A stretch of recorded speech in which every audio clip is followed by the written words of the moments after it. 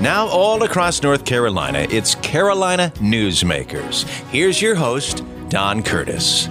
Well, hello, everybody, and welcome back to Carolina Newsmakers. We're delighted to have you with us, and particularly pleased to have Dr. Mandy Cohen with us. She has become one of the most visible faces of our newsmakers in recent time, and I guess I could start off by saying, Dr. Cohen, the last time we talked, there was very little talk about COVID-19 and the pandemic. And so my first thought is to ask you, did you ever imagine when you took this job in January of 2017 that you'd be facing this kind of a set of circumstances?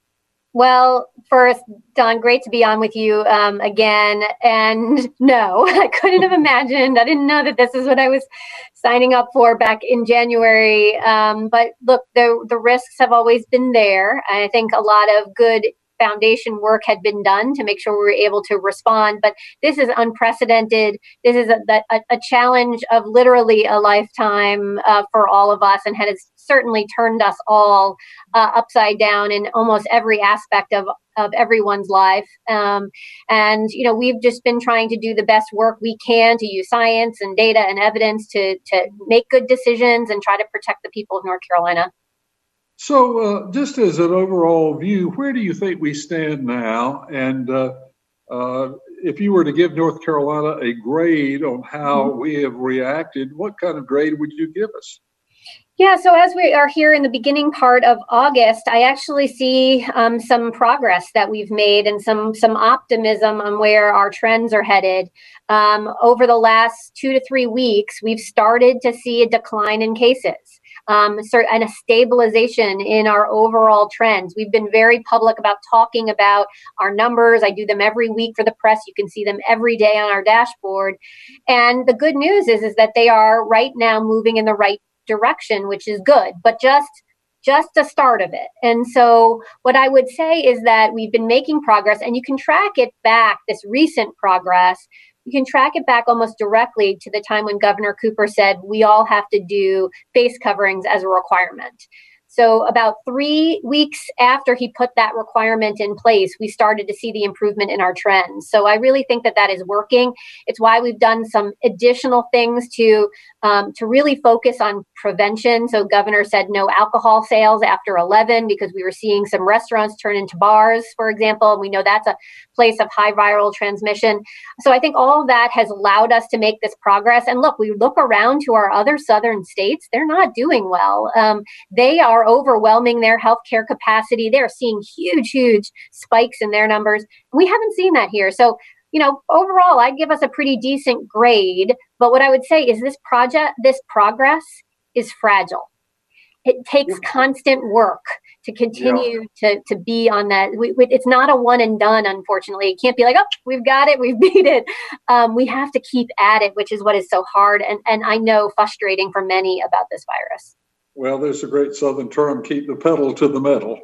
And I think that's what we need to do. You know, one of the things I have observed in just going out to the amount I get out is the number of people who are wearing face masks now just seems to be far more universal, and people are accepting it. And I'm growing accustomed to wearing a face mask. And I've got a few friends who say that they still resist it. And I say, well, why not? I mean, you know, what?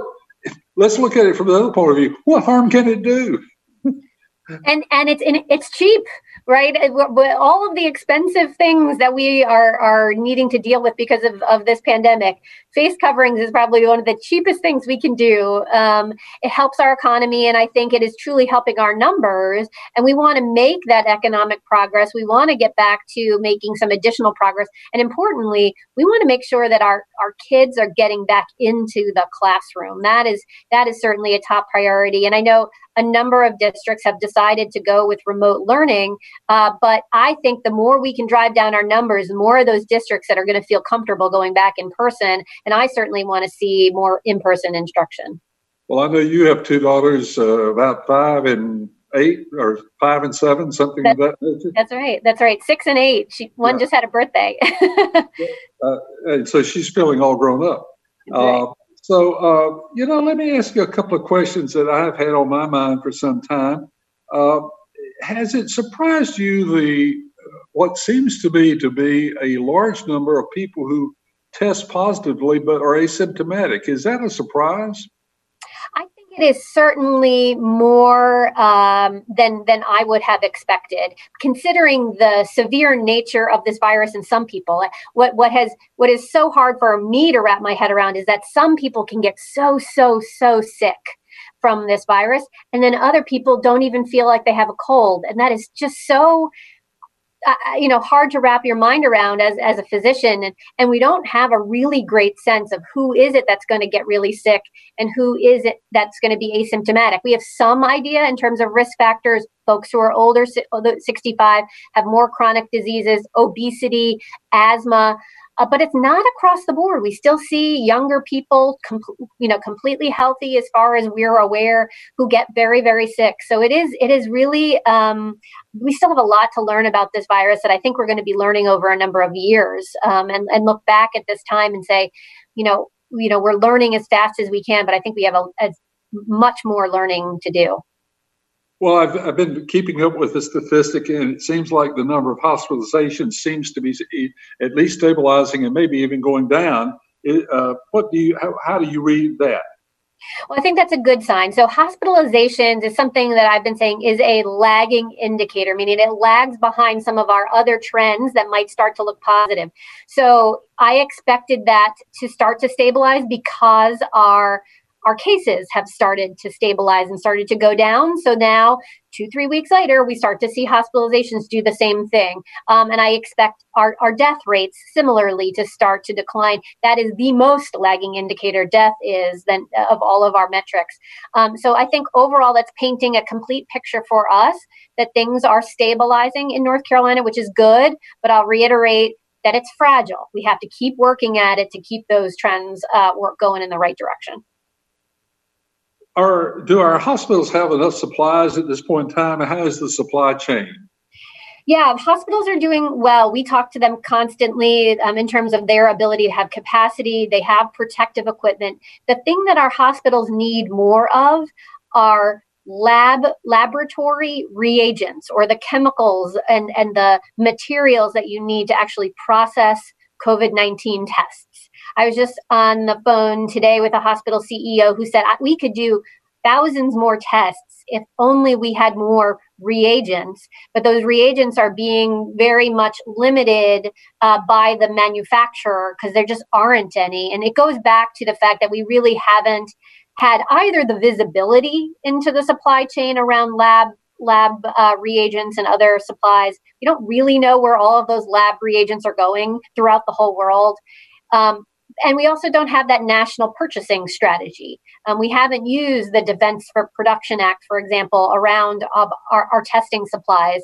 It's why Governor Cooper joined with a number of other governors last week in a consortium of states, red and blue states, to say, with Maryland, Massachusetts, Louisiana, to say, can we pool our power together to think about this supply chain issue? So mostly hospitals have what they need, but this laboratory supply is still a problem for hospitals. And so we're working on that with them. Now, the vaccine front seems to be, the news that I'm reading and hearing about seems to be very positive, that we seem to be ahead of the game there. What do you see? Again, optimistic, but I will caution folks to say I think there's still a lot of science to do here in terms of really understanding the vaccine, its safety profile, and its effectiveness. I think it's very good to see the number of companies that have jumped in, have really accelerated things. There's a variety of different vaccines. There's really only one of them that I have seen the deeper data of. That's the Oxford trial. That they basically used a past coronavirus vaccine, modified it a little bit, and then are now using it for COVID-19. So that is probably the furthest along. I think that looks good from a safety perspective. I think we're still trying to understand what does it mean in terms of effectiveness. Does it actually prevent you from getting COVID-19 if you get the vaccine. So a lot more science still to do. I know a lot of the trials are being held here in North Carolina. They're enrolling. So if you're interested, please go to check that out and potentially enroll in a vaccine trial. But there's a lot more science still to do here. So let's assume that let's jump ahead and say we get the vaccine. And of course, I understand the government is buying some doses of these, which is smart, because the worst thing that can happen is we throw it away. So let me ask you this. How will the process go about deciding, other than healthcare workers and frontline people, how the vaccine is distributed? Have you started working with that at all? We're just at the beginning of starting to think about that. Obviously, we're still in the throes of response in terms of focus on testing and tracing and helping folks isolate. So vaccine, we definitely have a group of folks we have pulled together to start to think through those issues. I think you're right in saying it's good we're getting a jump on manufacturing them, but then we have to distribute them and then create protocols and think about the entire infrastructure of the vaccine deployment. And I think that's a lot of work ahead, and we're just at the beginning of thinking about that. So how long would it take to vaccinate, say, most of the people in North Carolina? I think it depends on what the vaccine looks like. What I'm hearing mostly is that the vaccine will actually be 2 doses. So you actually have to think about tracking someone not just for that one vaccine, but then to come back at the right time, I believe 30 days later for a second vaccine.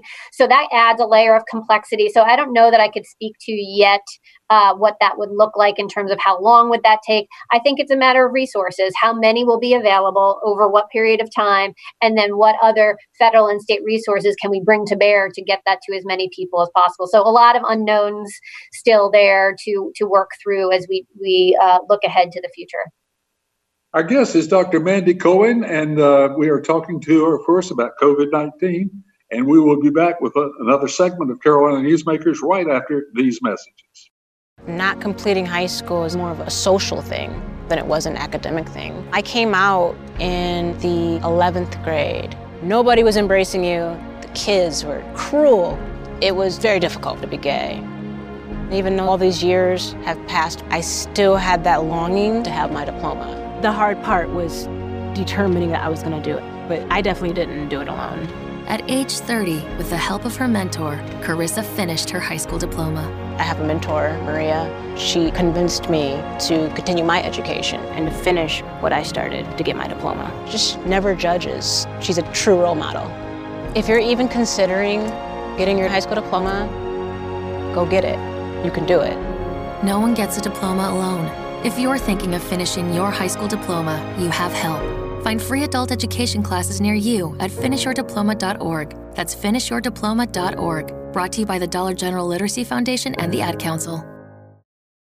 You're never completely ready to adopt a teen. For late nights writing English papers. For your teen's music taste. For dinners where they talk more on their phone than with you. For the first time, they call you mom. You're never completely ready to adopt a teen, and you can't imagine the reward. To learn more about adopting a teen, visit adoptuskids.org. Brought to you by the U.S. Department of Health and Human Services, Adopt U.S. Kids, and the Ad Council. We continue with Carolina Newsmakers. Here's Don Curtis. We're back with Dr. Mandy Cohen, who is the Secretary of the Department of Health and Human Services of North Carolina. A very familiar face if you've been following the television coverage of COVID-19 and the pandemic that we're having. And in our first segment, we talked about a number of issues. I had a couple of other questions that I wanted to ask you about. We talked about the high number of asymptomatics. Is there any real basic difference between the stats in North Carolina between the urban and the rural areas that you've seen and been able to detect so far?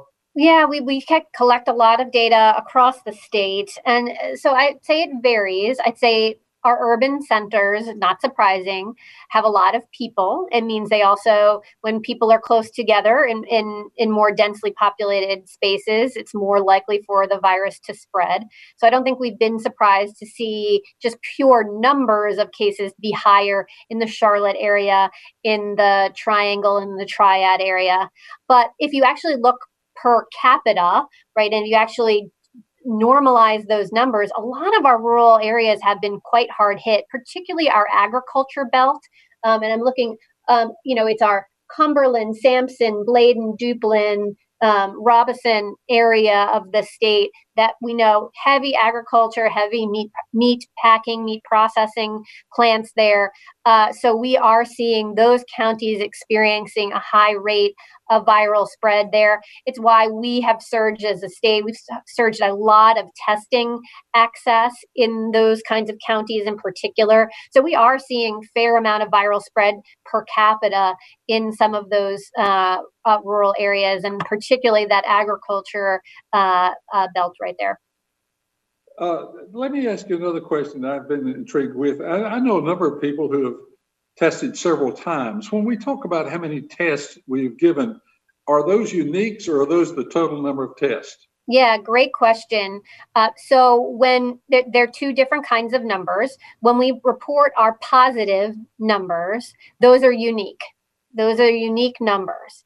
But when we say, well, how many tests have we just run in North Carolina, then we count all the tests that we have run. So if you've gotten 5 tests over 5 months, if you had 2 of those that are positive, only 1 of those would show up in our positive numbers. But all the tests that we've done do show up in our numbers, because we do want to get a sense of how many tests are we running across the whole state. But we want to make sure we only capture 1 positive per person, even though we know sometimes people will get repeats. But I will say, you do not need, if you are positive, you do not need a repeat test to know that you are no longer infectious. We have very good guidance to say about 10 days, we know that you're not going to be infectious anymore after a positive test. And I know certain businesses were requiring a negative test to go back. You do not need that. We have guidance on our website that conforms with the CDC guidance on that point.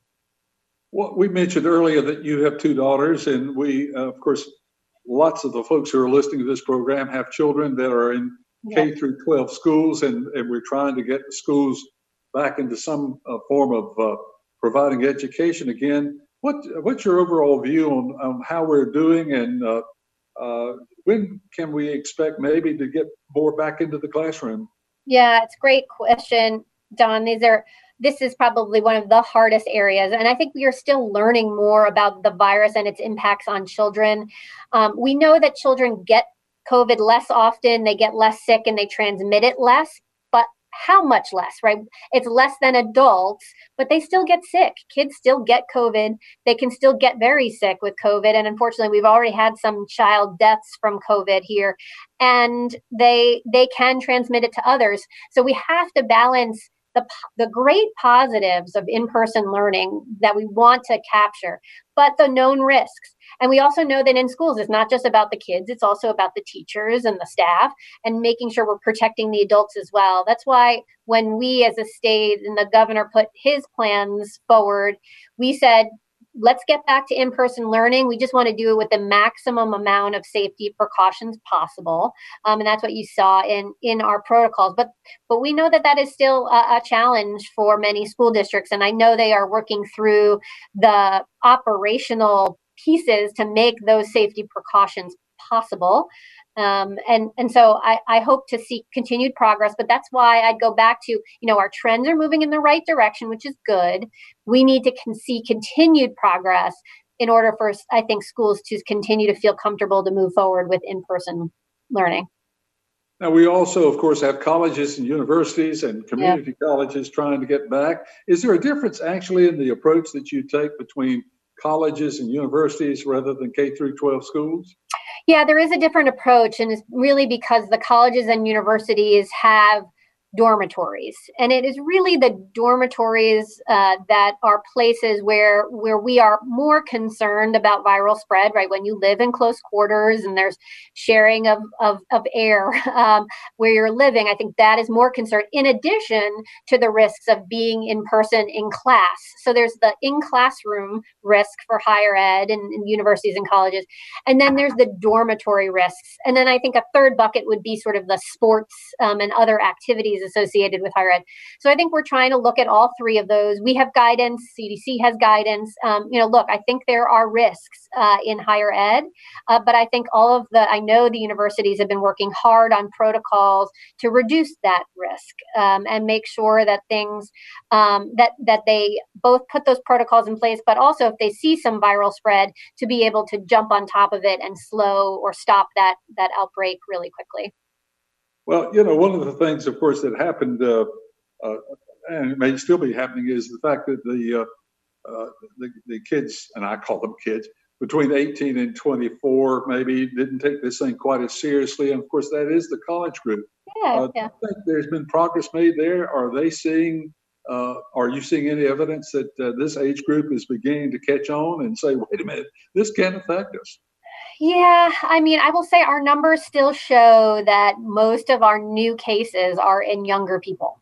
And I think that's the fact that those of us who are older know that we have more risk and are doing more to protect ourselves. But we're hoping that the young folks in our communities understand that them spreading virus among themselves does affect all of us, no matter your age. And having more virus spread can get into our nursing homes. It can get into all parts of our community. So, we are trying to be partners with our university systems in this. And I know they are trying to work hard with student codes of conduct and honor codes and such, so that folks are really taking seriously the 3 W's, which are so important. But look, I was 19 once too. I get it. And so, but I think this is a unique time, and everyone needs to take this seriously. Long term, what have we learned from this that may help us? Let's assume that we get the pandemic under control and so forth. What have we learned that's going to help us long term in taking care of the health of our American people? Yeah, Don, we have a lot of lessons to learn here. We could do a lot better than we have been doing, and the numbers show it, right? You look at us compared to other countries that are our peers, is like we're doing worse. And so there's a lot of lessons to learn here. Some of it is like, how do you prepare on the front end and have the things that we need? But it's also, how do you have national unity and alignment of policies? But I also think that that's where North Carolina has fallen down, right out of the gate. We are weaker as a state because we didn't expand Medicaid. We didn't have more people insured, meaning more people having their chronic diseases under control, getting access to care. So, we also as a country have this patchwork of healthcare policies of different, depending on what state you live in, you have access to care or you don't. And that puts us at a deficit, I think, as a nation. And we haven't had that sort of national cohesion where everyone up and down the leadership is saying, here's the plan, here's what we're going to do, here's how we follow it. So I think there's a lot of lessons that we're going to learn here. I also think that in a crisis, you learn things that I hope will permanently change how we move forward. I think we've been adding a lot of telehealth to the way people access their doctors. I think that's great. I hope to see that stay as we move forward. I think that everyone is getting exposed to a lot more understanding about data and science. And some think of themselves as amateur epidemiologists. But I think really good that folks are really understanding the science and data and how that shapes our decisions and why it's so important to invest in health. So I think we will learn a lot of lessons here. But there's some lessons we can learn right now and put into action that we are trying to do to make sure that we're the strongest we can be here in North Carolina. Well, I know your time is limited and you've got lots of things on your plate. And so I want to thank you very much for being with us. And as we sort of wrap up this broadcast and this time with you, let's go over those 3 W's and talk about how important they are and what an impact they've had on keeping North Carolina on this path that we're on, which is a positive path. That's right. It's working. So, right, that the good news is like your hard work makes a difference here. So the wearing of face covering, waiting 6 feet apart and washing your hands, the classic 3 W's, it works. Science tells us it works. Our own data shows that it's working. Unfortunately, it's not a one and done. We have to stick with this. And I know folks are weary of this whole virus and want to be done with it, but it's not done with us. And so stick with the 3 W's, and we will continue to make progress here in North Carolina, and we will beat back this virus. So I see the light at the end of this tunnel, but it's going to take hard work on all of our parts to get there together. Well, we certainly appreciate your time. And by the way, we certainly appreciate you spending good time with my good friend Tom Campbell on North Carolina Spin Public Television each week. That's been very helpful. And you've just been a godsend to us here in North Carolina. We're so glad that you're with us. And again, thank you so much for all your hard work and that of your department. I'm sure everyone is working hard and long hours, and we'll all get through this. Thank you. Yes, and I do want to thank you for acknowledging the team. This is a huge, huge team effort. I know folks mostly see me on TV, but there are thousands of people working on this response effort, both at the state and the local, our counties and local health departments. So thank you for that. Thank you to those working on the front lines of this at our hospitals and other clinics. So, it's all hands on deck here. And thanks, Donald, for that. And do your 3 W's and stay well. Thank you again. 1 in 3 adults has prediabetes. 1 in 3. That means it could be you, your football buddy, your football buddy, or you, your best man, your worst man, you, your dog walker, your cat jogger. While 1 in 3 adults has prediabetes, with early diagnosis, prediabetes can be reversed. Take the risk test at doihaveprediabetes.org. That's doihaveprediabetes.org. Wait, did they just say 1 in 3 adults has prediabetes? That's 33.33333% of adults. That means it could be me, my boss, or my boss's boss, or me, my favorite sister, or my other sister. That's 7 members of my 21-person romantic book club. Wait, the 1 in 3 could be me, my karaoke partner Carol, or my karaoke enemy Jeff. I'm gonna take the risk test at doihaveprediabetes.org. Brought to you by the Ad Council and its Prediabetes Awareness Partners. Tom has been a teacher for over 40 years. One day, I think one of the students had asked the question and he didn't remember the answer. And I also noticed that he was letting his class out earlier than they were supposed to let out. I was really starting to worry. Levi and I talked about how it would change our lives, but he was there beside me. When something feels different, it could be Alzheimer's. Now is the time to talk. Visit alz.org/ourstories to learn more. A message from the Alzheimer's Association and the Ad Council. Now, once again, with today's Carolina Newsmakers, here's Don Curtis. And now we welcome Michelle Sanders with us on Carolina Newsmakers. She is the Secretary of the North Carolina Department of Administration, and she came to that job as an appointment of Governor Roy Cooper on January 12th, 2017. She's a native of Belhaven, North Carolina, and a graduate of North Carolina State University, and also spent some time at Pfeiffer University, where she got her Bachelor of Science in Biochemistry and a Master of Health Administration. So Michelle, and by the way, we were kidding her earlier about the fact that she spells Michelle with an A instead of an I, so God bless you for that. I'm proud of you. The different way of spelling it. Well, how many people correct it and want to change it when they're talking to you or writing you? I haven't met one yet that hasn't wanted to change it or spell it with an I. Let's talk about your department and give us a little overview of what you do as the Secretary of the Department of Administration. Sure. As a Secretary of the Department of Administration, I am responsible for leading and overseeing government operations within North Carolina. And also we have a responsibility of advocacy for our underserved communities across the state.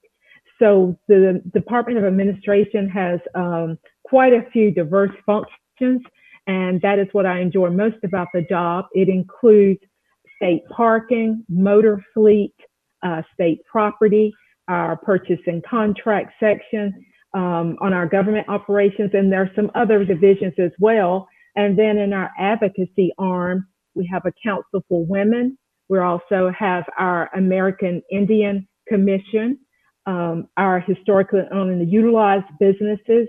And so with the combination of government operation and advocacy, it gives us a bit of breath to serve the residents of this state across many sectors and across many agencies as well.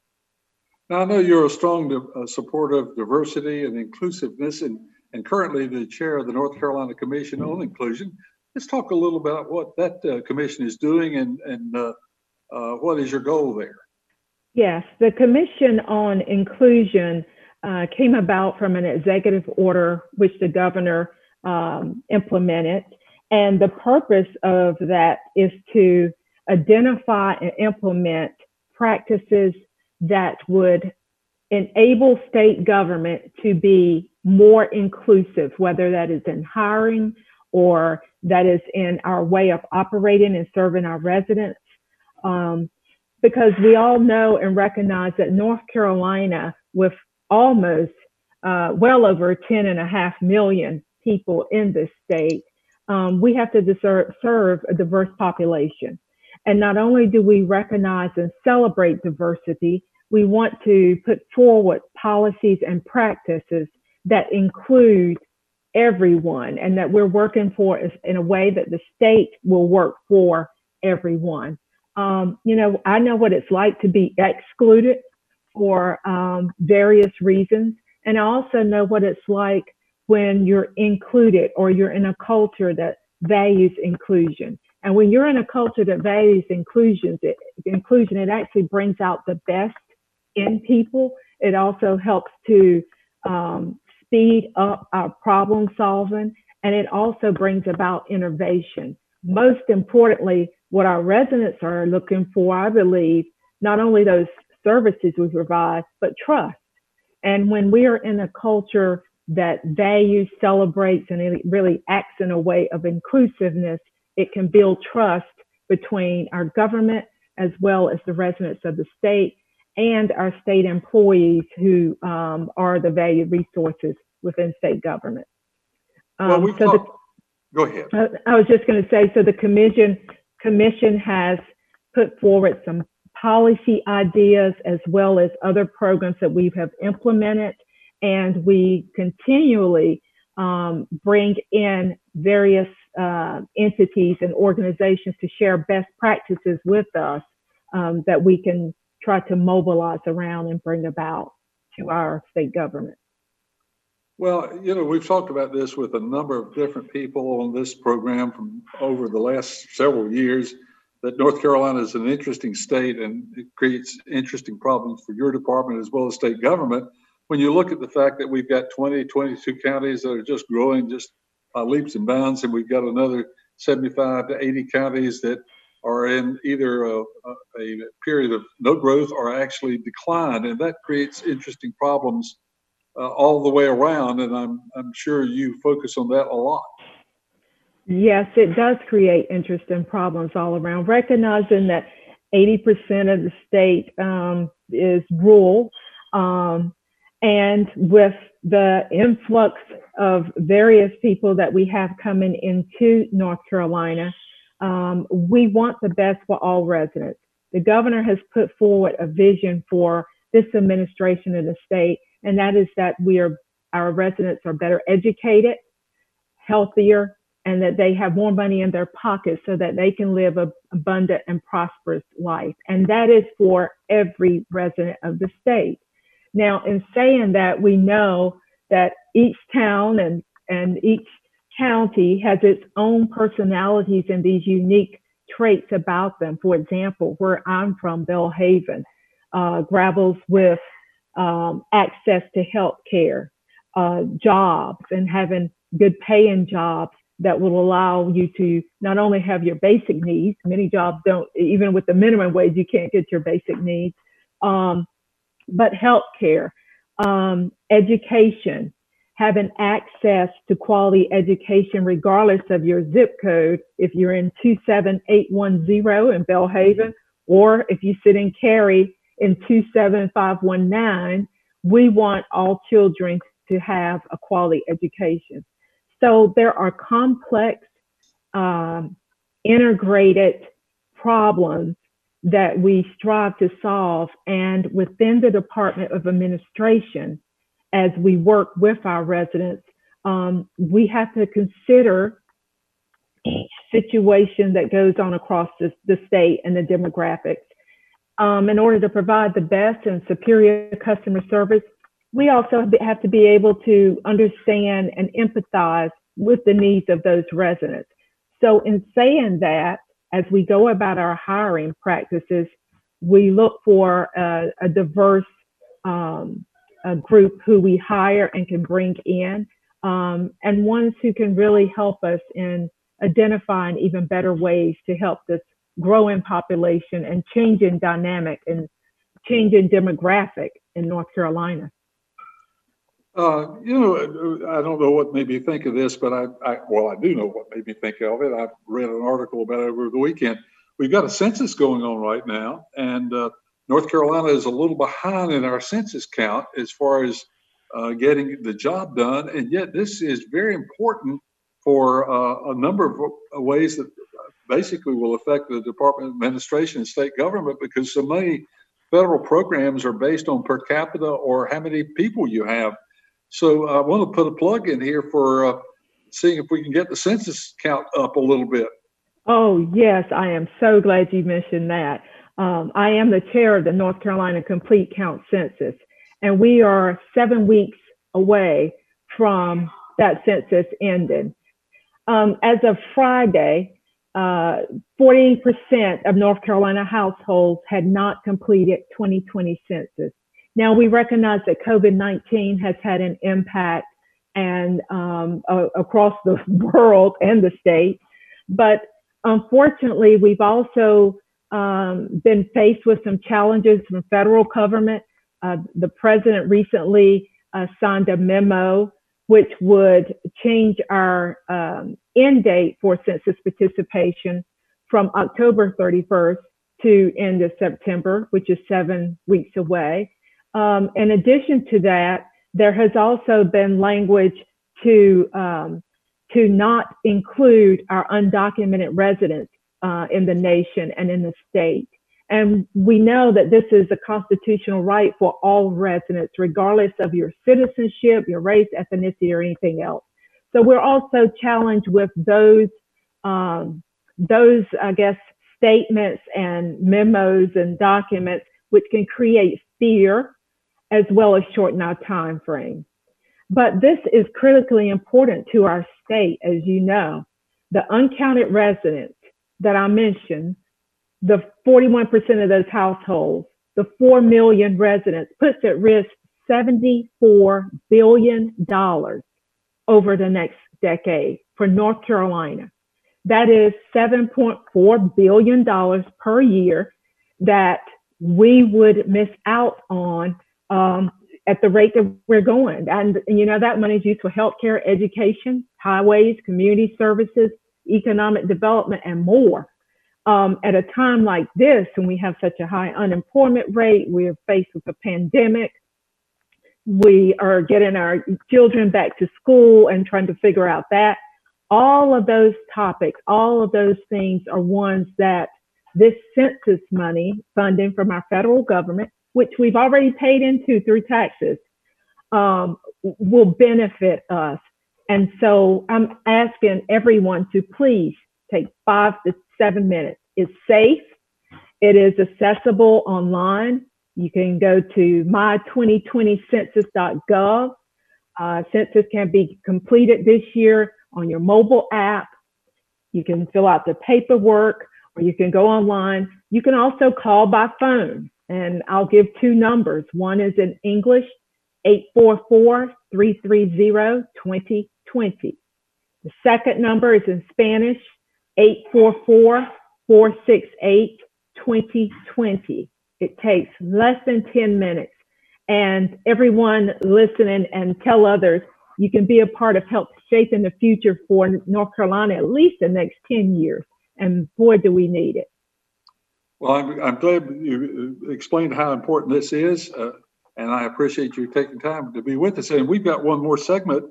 We're going to take a break, and we'll be back right after these messages with our guest, Michelle Sanders, who's the Secretary of the North Carolina Department of Administration. We'll be back. You stay tuned. Hey, Dad. Your prescription will be ready in just a minute. Hey, Dad, your laundry will be ready in just a minute. Dad, your lunch will be ready in just a minute. Hey, honey, why don't you take a minute? When you help care for a loved one, you give them as much time as you can, making sure they're safe and comfortable. But it's just as important that you take some time for yourself. At AARP, we can help with information and useful tips on how you can maintain a healthy life balance, care for your own physical and mental well-being, and manage the challenges of caring for a loved one. Because the better care you take of yourself, the better care you can provide for your loved one. Thanks, Dad. Thank you. You're there for them. We're here for you. Find free care guides to support you and your loved one at aarp.org/caregiving. That's aarp.org/caregiving. A public service announcement brought to you by AARP and the Ad Council. Hey, Dad, how do airplanes fly? What's in this box? Is this tree good for climbing? How are babies made? What does this thing do? Kids are curious about everything, including guns. Talking to them about gun safety in your home is a good first step, but you can do more. Always keep your guns locked, unloaded, and stored separately from ammunition. Safe gun storage saves lives. Learn how to make your home safer at endfamilyfire.org. That's endfamilyfire.org. Brought to you by End Family Fire, Brady, and the Ad Council. Carolina Newsmakers continues, and once again, here's Don Curtis. We're back on Carolina Newsmakers. Our guest is Michelle Sanders, who is the Secretary of the North Carolina Department of Administration. Delighted to have her with us. She has a big background in private enterprise with companies like Biogen, Purdue Pharmaceuticals, and others. And she's been in this job since 2017, serving the citizens of North Carolina. And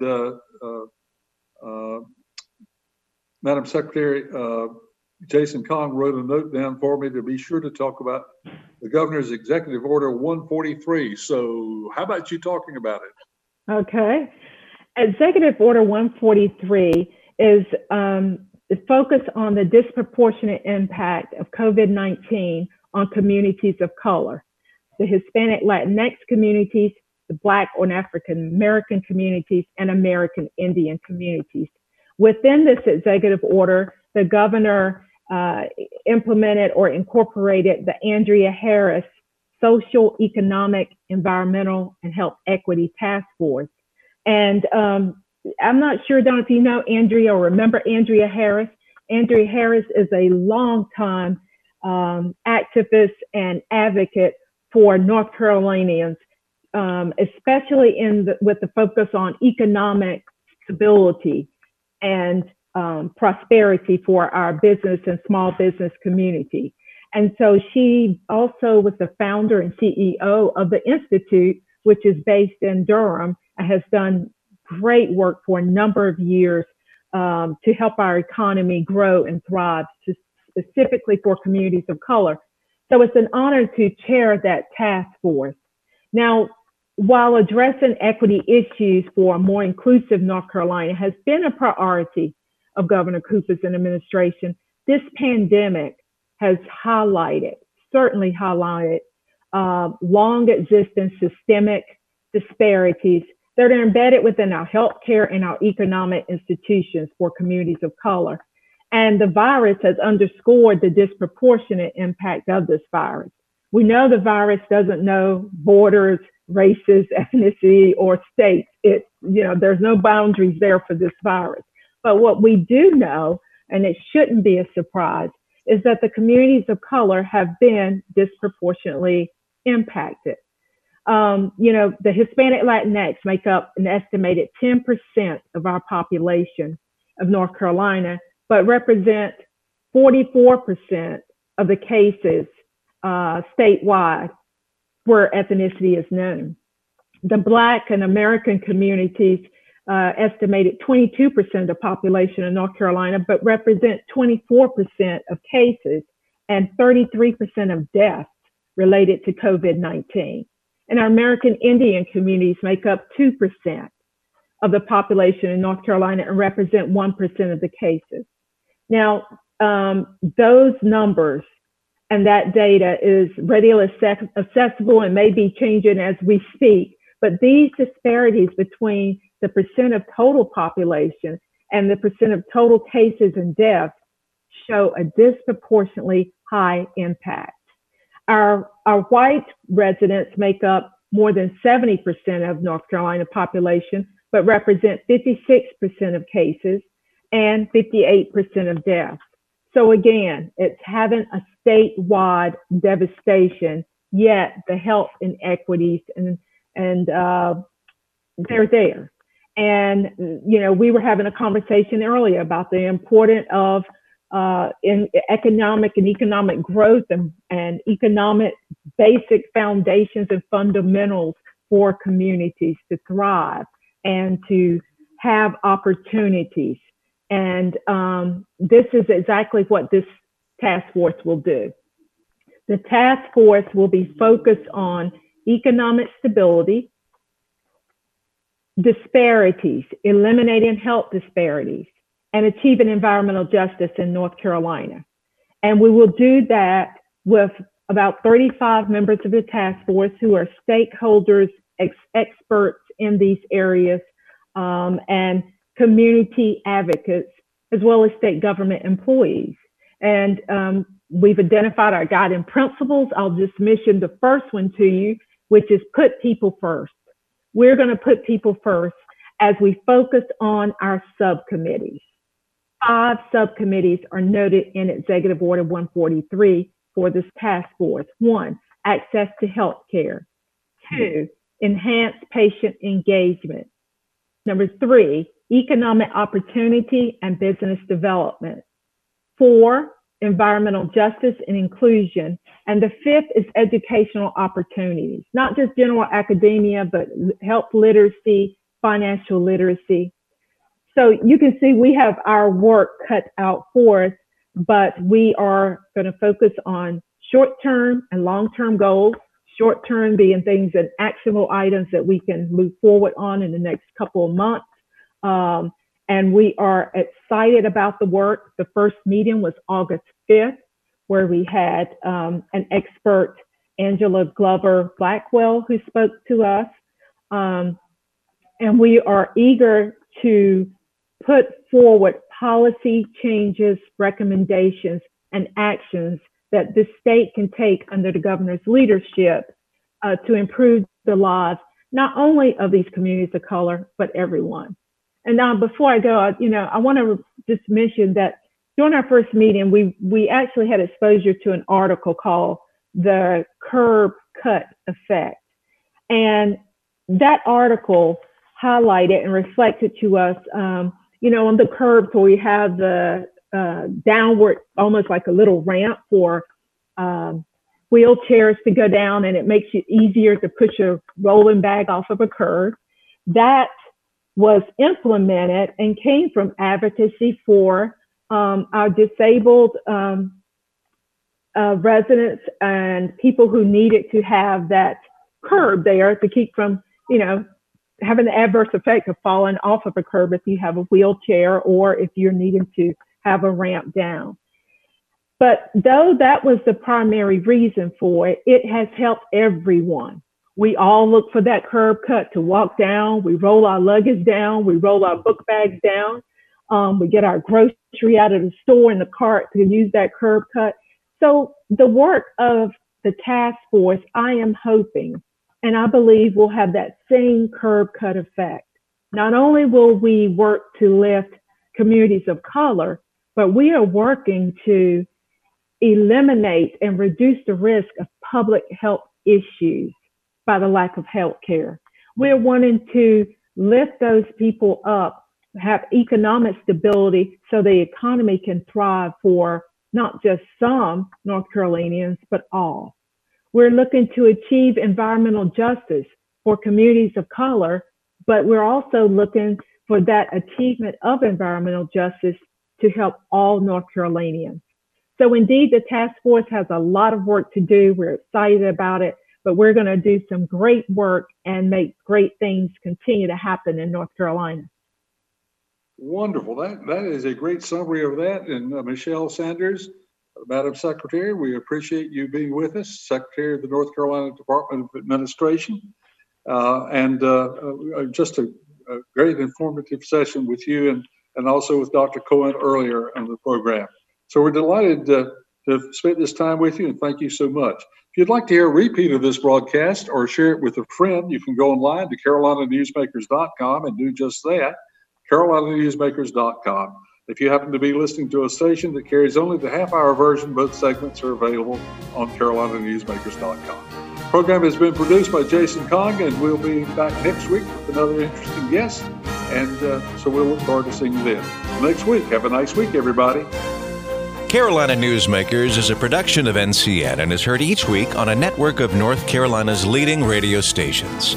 To hear a repeat of this broadcast, go to carolinanewsmakers.com. Carolina Newsmakers is produced by Jason Kong. Network engineer is Alan Sherrill. I'm Scott Fitzgerald, inviting you to join us again next week, same time, for Carolina Newsmakers.